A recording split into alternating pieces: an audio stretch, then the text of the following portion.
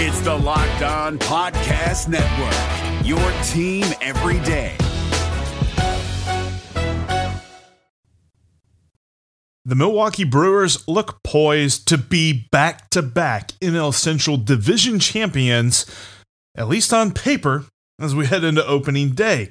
We also look at why the Cubs won the offseason, why the Pirates look poised for future success based on the talent in their farm system, and why Wilson Contreras, Brian Reynolds, Luis Castillo... Okay, there's a lot of trade chips within this division. That's coming up now on a special Locked On Reds. You are Locked On Reds, your daily Cincinnati Reds podcast, part of the Locked On Podcast Network, your team every day.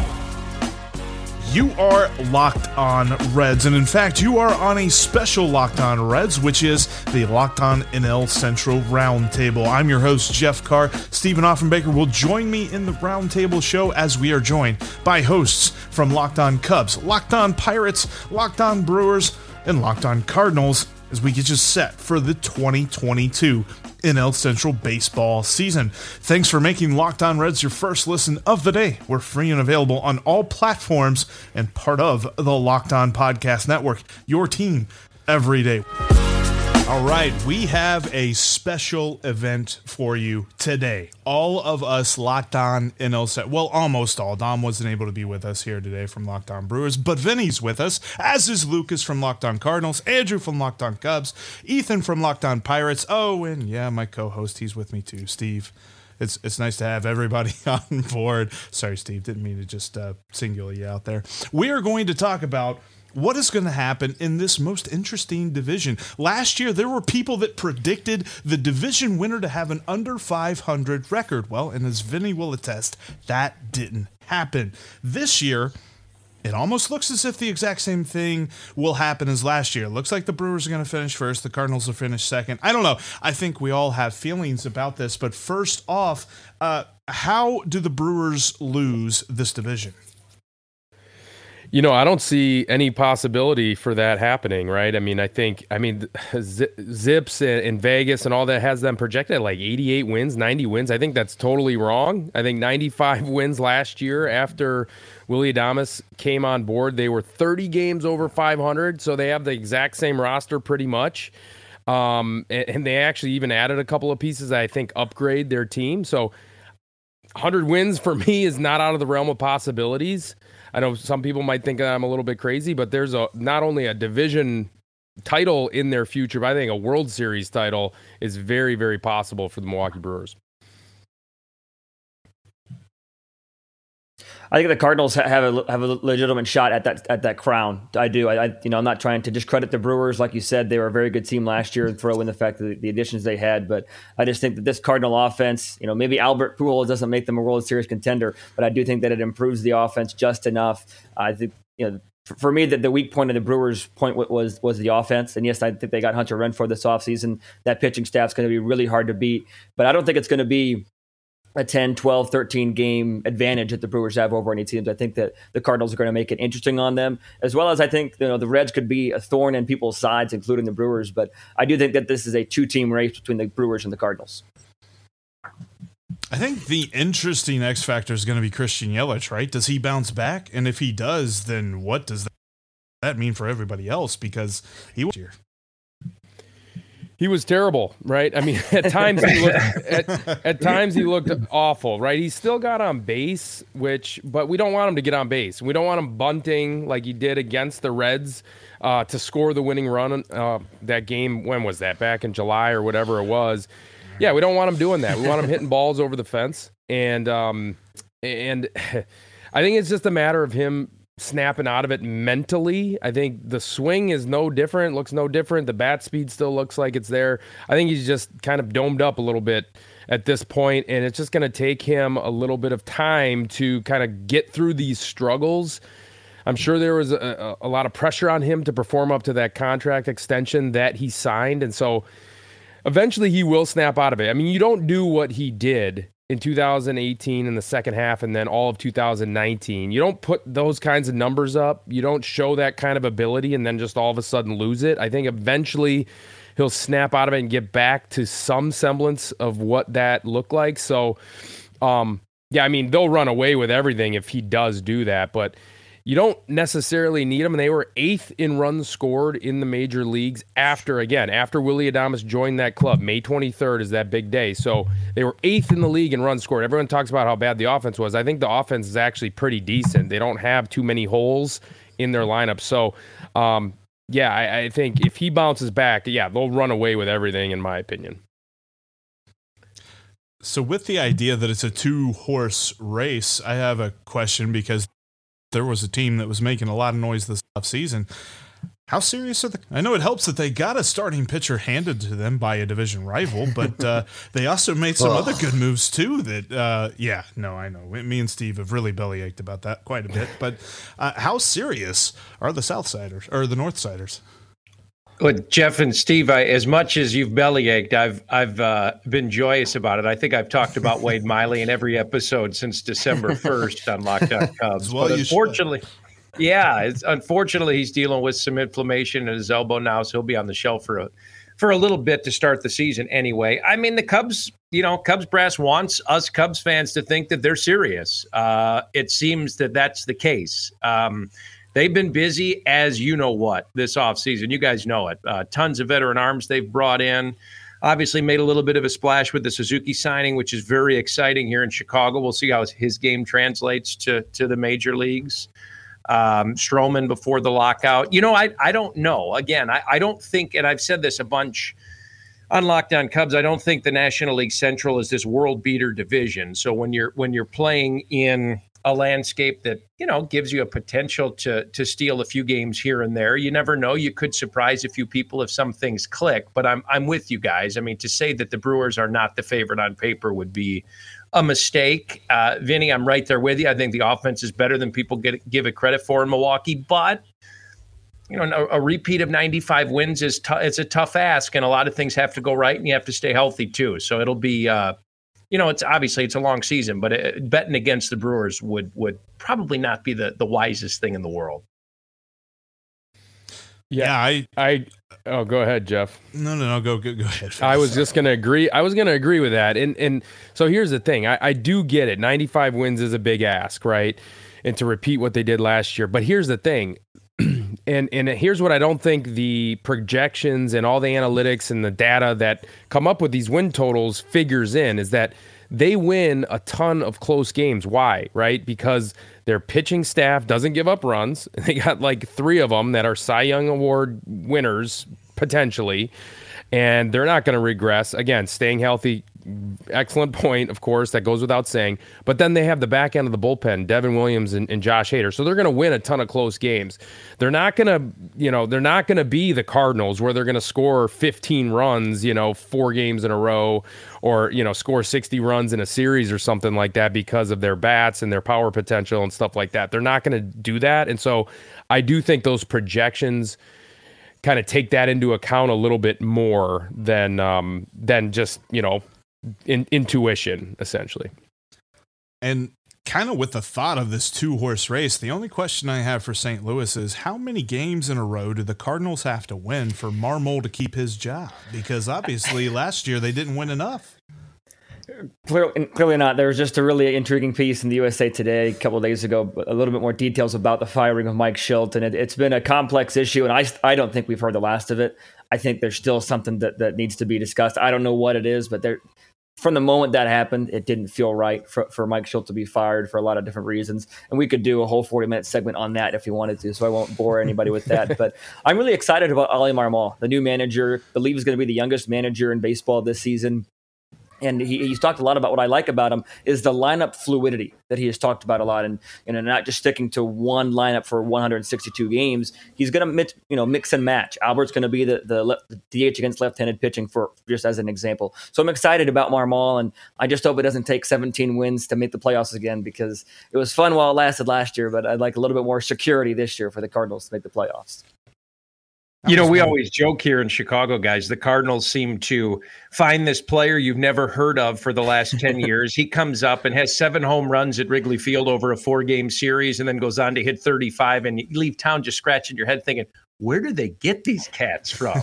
And why can't we do it?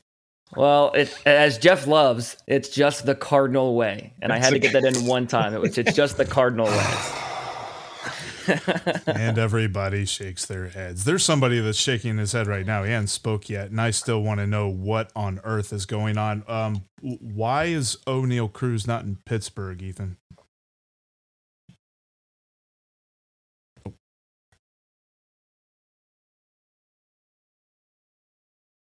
No. It really is, at the end of the day. Yeah, sorry. I forgot that I was using these today and not my other thing. But yeah, at the end of the day, everybody in baseball does it, and I don't think people realize that everybody in baseball does it. But, you know, Kevin Newman and Cole Tucker have had very strong springs, so I see no reason for him to be there right away. But at the end of the day, if O'Neal Cruz finishes top 2 in Rookie of the Year, like me and Lucas had a 5-month resurgence last year about Dylan Carlson and Ke'Bryan Hayes, I will rightfully say I lost that battle last year. But O'Neal Cruz right now on BetOnline is 3-1 odds to win Rookie of the Year. He wins that with the new CBA and the on-field player-based incentives. Things get very interesting in terms of the amount of money that he's going to make anyway. And I think the team with the just widest range of outcomes at this point is the team that Steve and I talk about, because Lord knows what on earth is going on down at 100 Pete Rose Way. Steve, what are we thinking? Well, I think the description of the Reds as a thorn in everybody's side is probably the most accurate description that you could put on this team, including our own sides.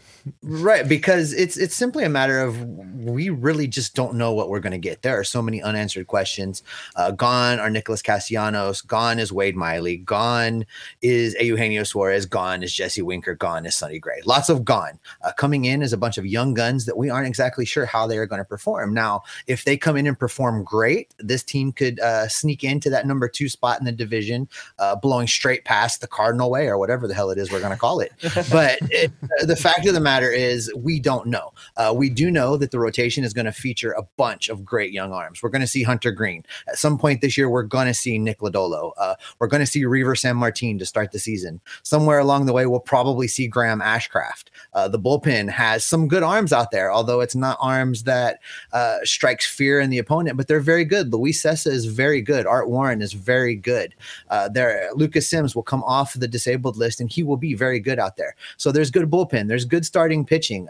And then from the position players, that's probably where the most questions exist. Can Mike Moustakas play third base consistently throughout the year and still hit? Is there anybody that can step up and be a solid outfielder on this team? We just don't know. It's going to be a bunch of platoons and a roll of the dice as to whether Nick Senzel can be healthy or not. And again, it really comes down to, do all those things go the Reds' way? Great. We're talking about second place. Do they not go the Reds' way? Well, we're battling Ethan out in Pittsburgh for the bottom end of the division. So of all of the teams in this division, the biggest question mark and the most, I don't know if fun positions to watch, but just a lot of youngsters that we can really see take strides this year are in Cincinnati. So win or lose, I'm really looking forward to this team getting onto the field just to see if this promise of the youth has been overblown or overhyped, or if these guys really are going to be able to live up to the expectations that have been placed on them so far. And that's kind of where I get my thinking as to how this division's going to play out, because with the Reds, you have a lot of question marks, a lot of lightnings in a bottle type situations. With the Cubs, you have a little bit less, but kind of the same amount of lightnings in a bottles type situation. You need the world to flip on its, axis for the Pirates to get up there on top. I'm sorry, Ethan. I mean, I think you know that, but that's kind of where we are. But then you look at the Cardinals, it's a lot less, a little bit more sure that they're going to be up there, and same with the Brewers. So when I look at that, I'm saying I still think the Brewers win this division. And I think it kind of stays boring, and it goes Brewers 1, Cardinals 2. Lucas, what are you thinking there? I definitely, I've said a lot on this show, and Andrew called it a mistake, but I do think the Cardinals could be considered a favorite in the division. I've said that a lot. Again, I could be biased covering this team day to day, but I really do like this pitching staff. It might not have the 3 Cy Young candidates or the 3 All-Star closers. Sorry about the light there, that the Brewers have, but I think 1 to 5. That's going to be solid in the rotation, and this bullpen has a chance to just be electric. They're going to compete for division title. There's no question in my mind that they make a make the playoff spot, especially with the 21 playoff spots it seems like the league has now. But they'll make a division run. I think they're going to give the Brewers a run for their money at the top of the division. I think it's a really close race, 1-2. And what you have to remember, the Cardinals have been a thorn in the Brewers' side for the entirety of the time that they've been in the NL Central. So I mean, don't think for 1 minute that the entire city, all the fans, even the players probably kind of know that and understand and remember those days when Tony La Russa was messing with them and totally just beating them incessantly all the time. So I mean, that's a factor, right? I mean, there is something real, and I apologize for anyone who is going to get offended by this, other than Lucas, that there is something to that the Cardinals way thing, right? I mean, I scouted for 4 years, and I scouted the St. Louis organization up and down. There is something in the water down there in Jupiter. There really, really is. Okay. So I watched Tommy Edman develop from a skinny, could barely throw the ball to first base, could barely hit the ball out of the infield, into a legitimate, guy that took Colton Wong's position. Okay. I mean, so there's something to it. There's going to be a guy, again, that we've never heard of this year come up and start raking in the big leagues. So, I totally get that, and the Brewers are definitely going to be kind of, in my opinion, looking in their rearview mirror to a close second place, mind you, second place Cardinals team. Andrew, how you feeling on the Cubs? Do you think they're going to sneak in there, or do you think it's going to be the Brewers or the Cardinals? I think you hit it on the head, Jeff. I think that they have less lightnings in the bottle to catch than maybe a couple other clubs in the division. They would need a lot to go right to have a successful year. I mean, depth is still an issue. They've kind of retooled the pen with a bunch of veteran arms, which you never know what you're going to get there.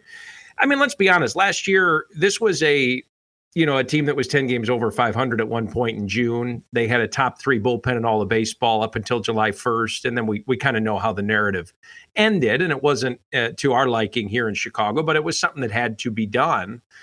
Can you regain some of that form? I don't know. I love how busy they've been, because the biggest question mark here from all of us Cubs fans was how committed were they going to make it look like they were this offseason and putting a winning team back on the field. And it seems that they've sold us pretty darn well that, yeah, hey, we're in this to make a splash. Maybe not this year, but at least position ourselves for 2023 and beyond. The Brewers are tough, man. Vinny, I hate to say it, but it's true. I mean, you're right on the money with everything you said. And I do think, and I've been preaching this a lot, I do think the Cubs could surprise a lot of people in a good way. But yes, to your point earlier, Jeff, they would have to have a lot of pieces click, a la the Giants last year, who kind of, surpassed their projections early in the season or preseason by 26 wins, with a lot of veteran guys that kind of flew under the radar. Is that something that's going to happen here in Chicago this year? I mean, that would be a slim chance, but I think they tried to copy that mold.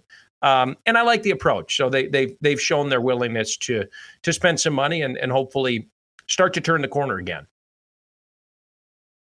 With the man whose center fielder currently is Brian Reynolds, Ethan, how you thinking? At this point, I mean, with what the Brewers have, it's very hard to bet against Corbin Burns and Brandon Woodruff, as well as like Devin Williams and Josh Hader. And I mean, I kind of have to root for Milwaukee now because they have Andrew McCutchen. It makes me want to throw up.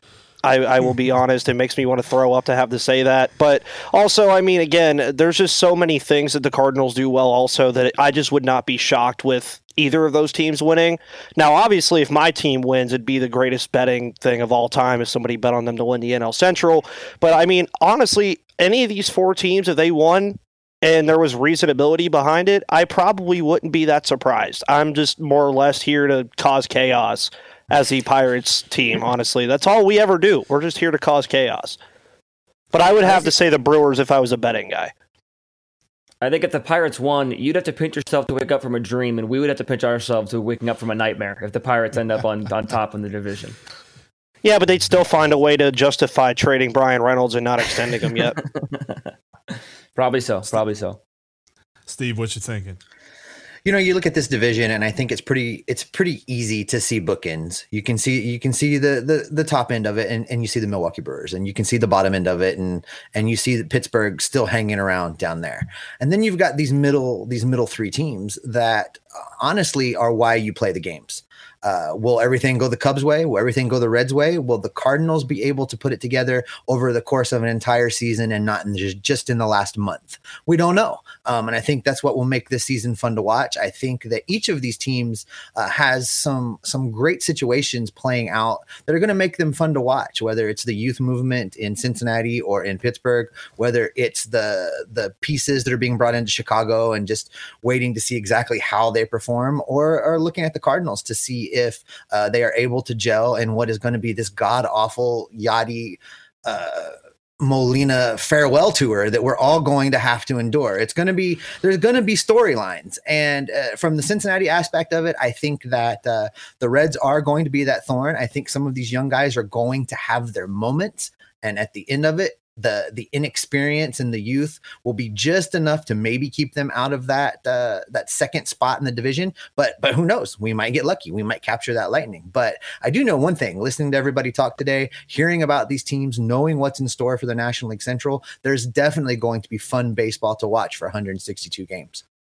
Steve, to your point, if I could jump in real quick, it's those middle three of the division, Cubs, Reds, Cardinals, we'll say they fit that adage. Everyone wins 60, everyone loses 60. It's what you do with the other 40 that makes or breaks your year, right? I mean, that is never more true than with those three in the middle.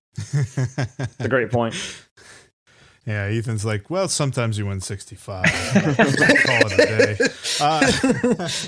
Well, and if there's anything that we can also take away with this is that crossovers between Reds and Cardinals are going to be a lot of fun this year. You know what else is going to be a lot of fun? Our discussion coming up as to who won the offseason. I think it's probably between two teams. We're going to be talking the Cardinals-Cubs rivalry in just a moment, and which farm system has got the team of its ownership poised for future success. That's coming up here after I tell you about Athletic Greens. Athletic Greens is the way to get your health on track this season and every season, because if you start your day with a scoop of Athletic Greens in a water bottle, you are going to get over 75 nutrient-rich stuff going on in that AG1 formula. You've got to check it out. It's got all kind of great probiotic stuff, and it's going to help you absorb the vitamins that you take in your everyday diet. Check out Athletic Greens today at athleticgreens.com/MLB Network,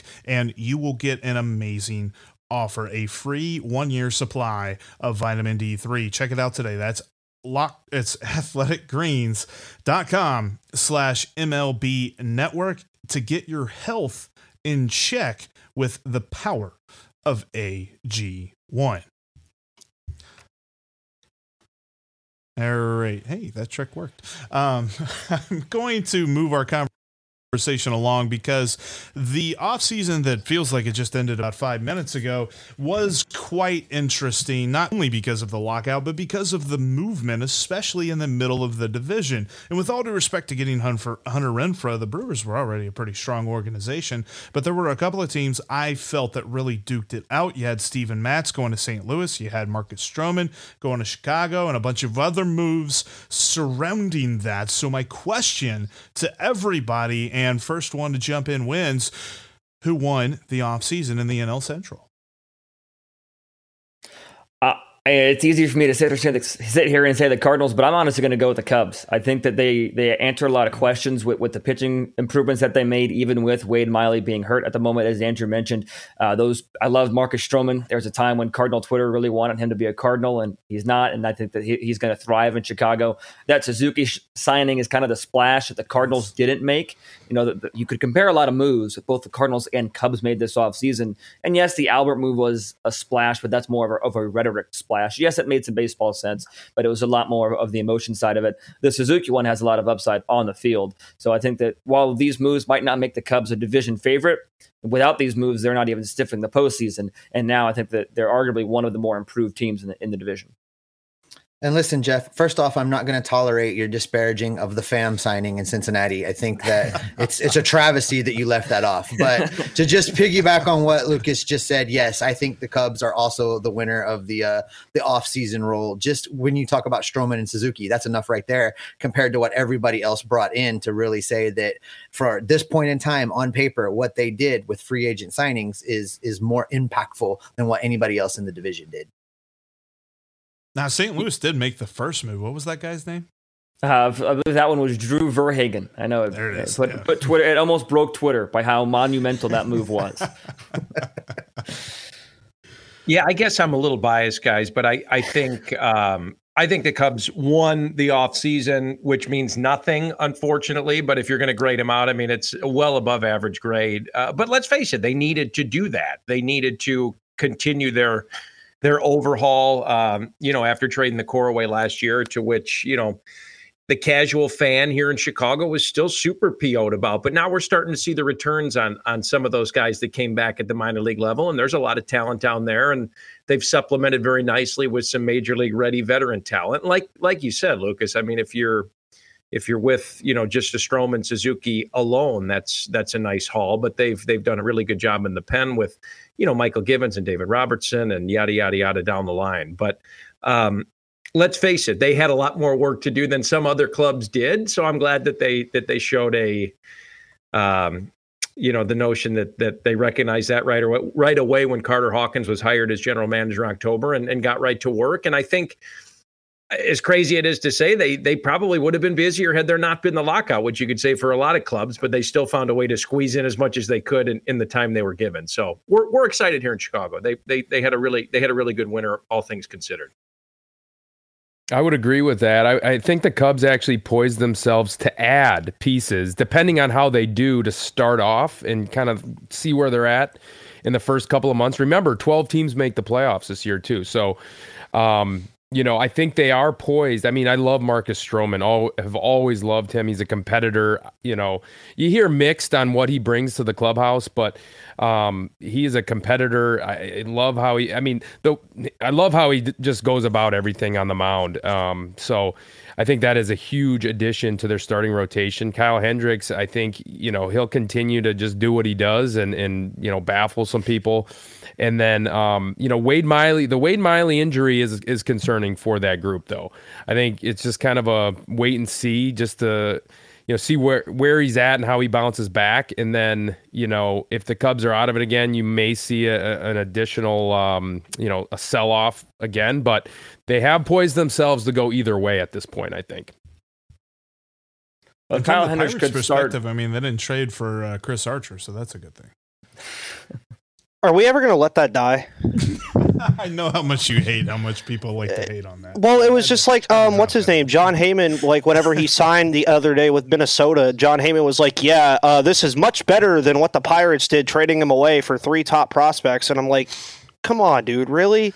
But also, like, to touch on it from like the outside perspective of a bunch of things, Milwaukee didn't get any worse. So is that also kind of winning the offseason in a way? Because you didn't exactly get worse. I wouldn't say the Cardinals, the Cubs, or the Brewers got any worse. If anything, they all got better. Sometimes less is more. And you never know with the Reds, as you've already mentioned before. They kind of went younger. Joey Votto's still kicking it there, but you never know. And that's where it's fun as a Pirates fan, is because I just get to sit back and watch all this happen right now. And if I'm pleasantly surprised, I'm happy either way. So from an outsider's perspective, Ethan, are you telling Reds fans to have faith? I mean, I sure would have faith, considering we both have owners named Bob that suck and we still root for these teams every day. Yeah, and actually it wasn't Bob, it was his son Phil that came out and told Reds fans to have faith, and we're all having a lot of fun with that because, the moves don't really lend you to want to have faith right now. Anyway, speaking of having faith, there's faith in the future, and there's lots of future prospects that are very intriguing throughout this division, whether you're talking about the Cubs, the Pirates, or, the Reds. We got a couple too. But when you look at the future for all of these clubs and you look at the farm system as a whole, I'm not saying about how the organizations run their farm systems or anything like that, because that in and of itself would take 40 minutes to try and figure out. But based on the talent that you see, whose farm system is poised for the most success? And I'm going to start you off because I think it's the Pirates. I really do. As long as they don't mess it up, I think the Pirates look like they're going to be pretty solid for the next couple of years. Oh, yeah, 100%. And, I mean, you look at it, and that's kind of what this entire team has been built off of at this point. You look at the Jacob Stallings trade to Miami. Big reason for that, getting Zach Thompson and Kyle Nicholas back in that trade. And then you already look at the guys they have in-house. Henry Davis last year, Quinn Priester is regarded as one of the top pitchers in all of baseball in terms of prospects.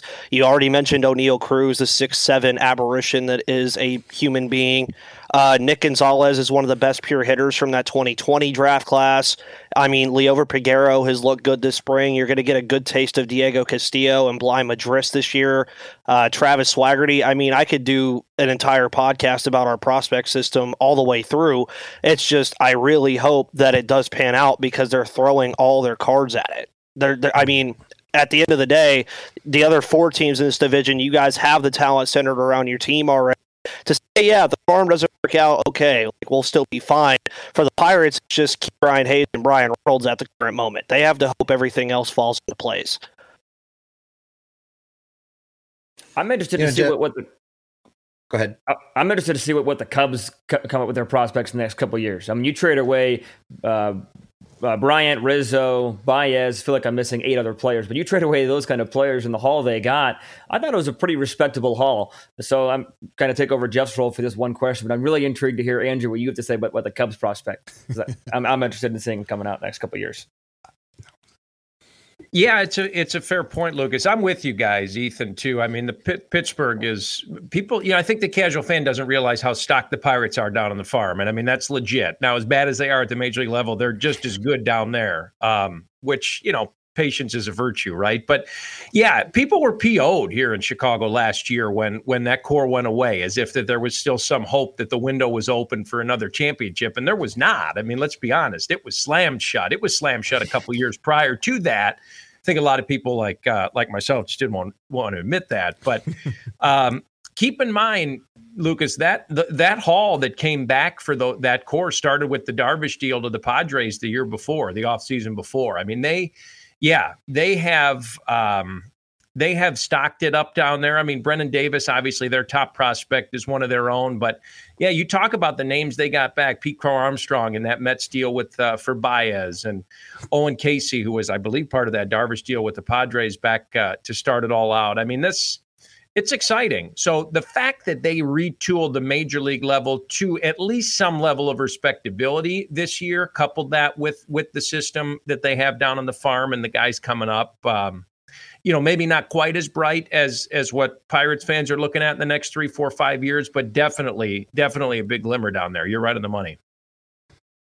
I look at the Pirates and, it will be bad for the rest of us, but eventually they've got to win some games with some of this talent. I mean, for an organization that has been faithfully rebuilding since the turn of the century, you have to feel that eventually these prospects are going to hit it big, and they will, and it's going to happen. And their farm system is very exciting. And you look around the rest of the division, I think each of the teams has some unique, talented guys coming up. I alluded to some of what Cincinnati has coming earlier when I was talking, just from a starting pitching side. We're going to see Hunter Green. We're going to see Nick Lodolo. We're going to see Graham Ashcraft. And there's many more young arms for the bullpen, Dowry Moretta being one of them that has arrived right now this year. And the position player side of things, there's a equally lengthy list of prospects that could be coming up. We could see Tyler Stevenson moving from behind the plate and over to first base whenever it is that the Joey Votto era ends. There's a young catcher at Dayton this year by the name of Nelson that could push to be a great major league catcher. We've got rookie of the year, Jonathan India, who's going to be around for a long time. And then we've got names like Ellie De La Cruz that could come up and play shortstop or third base. We've got Matt McClain that could come up and play on the infield or the outfield. We've got Reese Hines, who may have one of the best power swings in all of minor league baseball right now. So it's an exciting time with prospects in this division. I think there's a lot to keep track of and a lot to look around and find, but there is definitely some fun talent to watch as you look top to bottom in the National League Central. Yeah, I think that if they just continue to mess with extra innings and what that should look like, whenever the Reds and Pirates get together in a few years, they should just have O'Neill Cruz and Ellie De La Cruz do a dunk contest, because Ellie De La Cruz is 6'5", so that would be kind of interesting. But he's not 6'7". Yeah, no, O'Neill Cruz would block him. I think that would happen. Anyway, let's talk about the best trade chip in the National League Central right after I tell you the best place to get your betting information. That's betonline.net.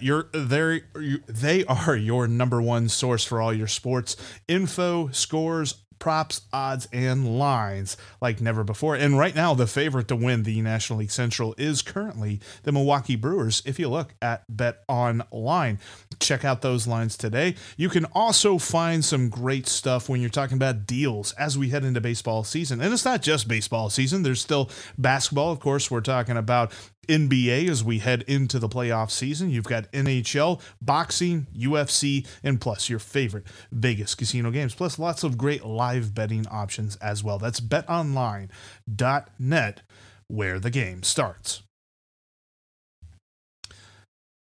All right, as we head into the season, we're, of course, not even to opening day yet, and I'm already going to have us talking about the trade deadline. But hey, it's never too early to talk trade deadline season, because there's lots of great chips in this division. There's been lots of rumors swirling around about Wilson Contreras. Is he going to be a Cub? Is he not going to be a Cub? There's been rumors about anybody in a Reds uniform that makes over the minimum.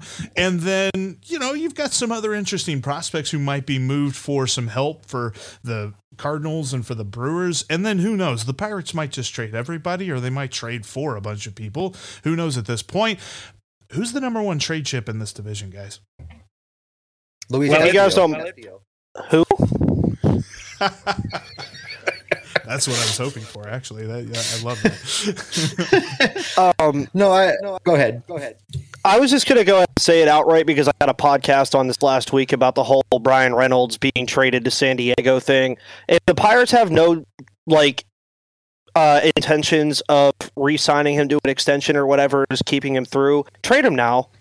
At this point, he has 3 years of team control. You're going to get 3 top 100 prospects at minimum for him, probably some MLB ready talent as well. It just really depends on if they want to do it or not, but they have to pick a side at this point. It's either you extend him or you trade him, and I don't want to see him traded. I love the guy, but if he is on the trade block, he is unquestionably the best trade chip in this division, in my opinion.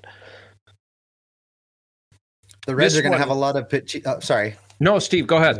The Reds are going to have a lot of pitching if we're talking about trading towards the deadline. Luis Castillo has 2 years of team control remaining. He's a piece that they're going to want to move if they cannot get an extension worked out. Tyler Mahle is in the same situation. He's going to be our opening day starter. He also has 2 years remaining of team control. And if they can't get an extension in this new, we're calling it the all offseason, the implementation of the Tampa Bay model, if that's really what they're going to do in Cincinnati, then you absolutely have to trade those guys. Some good arms out in the bullpen that as time is running out in Cincinnati that could bring a decent return at the All-Star break in Luis Cessa, in Art Warren, in guys like that. So those are the big three. Then there's a lot of, if those pieces fall into place, guys like Mike Moustakas, who, if he can show that he can still hit. Now, we've seen him play the field, and with the universal DH, that really helps him, because Jeff plays a better third base right now than Mike Moustakas does. So if he can go out there and show that he can still be a major league hitter, he's also on the final year of a deal that would make him appealing as a trade chip as the deadline nears. Yeah, this pains me to say, because I've dedicated a lot of time on Locked On Cubs to Wilson Contreras, but I do feel that most teams out there, like bullpen, would say, yeah, we need to improve our talent behind the plate, and it's hard to find a package like Wilson Contreras, and obviously. He had some comments at the start of spring training that chapped a lot of Cubs fans' saddle regions, and in saying that, given where he's come from, and I totally understand that with the upbringing he had and coming here and working his what off to become the player he has, that he would welcome the opportunity for free agency to an extent, that it would be a dream come true. I mean, I know what he meant. It comes off, doesn't sound the best, but I get what he was getting at. I don't think there's a team out there that wouldn't want him if they need catching help. But to say that hurts, because I've been in the camp that 1-2 with him and Yan Gomes, Cubs catching tandem is as good as anybody in the National League, maybe even all of baseball. But whether Wilson is here for all 162 this year remains to be seen. The problem with Wilson Contreras is, the talent is there. I mean, I don't think anyone's doubting the talent. He could play left field and produce, right? I mean, the guy is an athlete and he can hit. My goodness. I think that the problem is that teams are probably going to be a little bit trepidatious about trading for him because he doesn't have a great track record of handling the staff real well. So that's, first and foremost. I mean, you get value out of your catcher. You get value that doesn't show up necessarily on the in the analytics departments out of your catcher from being that guy that can do, put the right fingers down and really be that guy to have your staff rely on. And I'm just questioning whether or not Wilson Contreras is that guy. So that's probably why he hasn't been traded already. Vinny, that's a wonderful point. I mean, really is. I'm in agreement with you on that. Haven't seen most of the games he's played in his whole career here anyway. And to be honest with you, one of the draws now, I suppose, that would maybe make that feeling subside to a potential trade suitor is you can keep him healthier by slotting him in at the designated hitter position. And like you said, outfield from time to time as well, because he's had some lower half nagging injuries with the hammies and fatigue, and getting him out from behind the plate could be more of an intriguing trade candidate for somebody, especially if he doesn't have to be behind the dish for 120, 130 games, So, Vinny, when you're talking about the intangible ability to handle a pitching staff, you might call that the Yadier Molina effect. Just as a name out there, if you want to put a name to it. I know Steve loves that based on his reaction there. But I'll make Steve and Jeff happy because I'm going to go with the answer to the question being Luis Castillo. I think that he is definitely one of the better pitchers on the market right now, even health aside. But you mentioned the 2 years of team control. And at the deadline, what does every team want, no matter who you are? It's pitching. And Luis Castillo makes any starting rotation so much better than what it is before him. So I think Castillo is going to be the best trade chip around in the division. No disrespect to Contreras or Reynolds. Castillo to me is somebody that every team is going to want. Well, I'm going to just chime in real quick and say it's Brian Reynolds. It's I don't think it's close. I mean, it's 3 years of control. It's basically Christian Yelich who can play center field. The Christian Yelich of 2019, right? I mean, this guy is an impact player on both sides of the baseball. I can't believe how well he played center field when I watched him at Miller Park, AmFam Field. Wow, I haven't done that.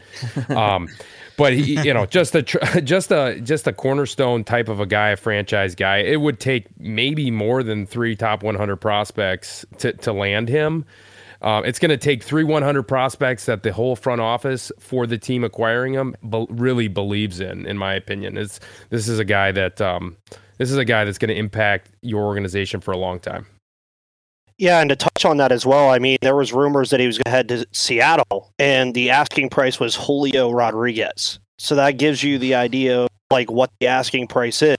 Now, a lot of Pirates fans have gotten upset because they're saying, they're listening to trades. They're obviously going to trade him.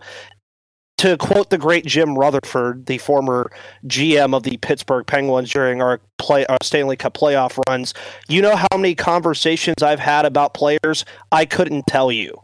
Every single general manager in any sport talks about all of their players on the phone all the time to other GMs. That does not mean that they're trading them. You just want to get a gauge of where things are. And I think that when it comes to all of these trade chips, I will say this from a Reds fan's perspective. I trust all of your general managers a lot more than mine to get the most out of those trade chips. That's the one thing I'll say about Luis Castillo. But and it's nothing to do with Luis Castillo. It's everything to do with the front office here. Anyway, I think that's a great place to wrap it all up. This is going to be an amazing season. I'm glad that we all got to come together here before the season starts. We're going to have so many different crossovers as we go throughout the year to preview upcoming divisional series. Of course, you've got Pirates-Cardinals to lead off the year. You've got Brewers-Cubs, and the Reds just decided to go watch the ring ceremony down in Atlanta to kick off this season. You're not going to want to miss it. Speaking to everybody that is tuning in, because you can you can subscribe to Locked On Cardinals, Locked On Brewers, Locked On Cubs, Locked On Pirates, and Locked On Reds to follow along this entire season. The NL Central is going to be absolutely phenomenal to watch, and I was glad I got to talk to you all to preview everything that's going to happen.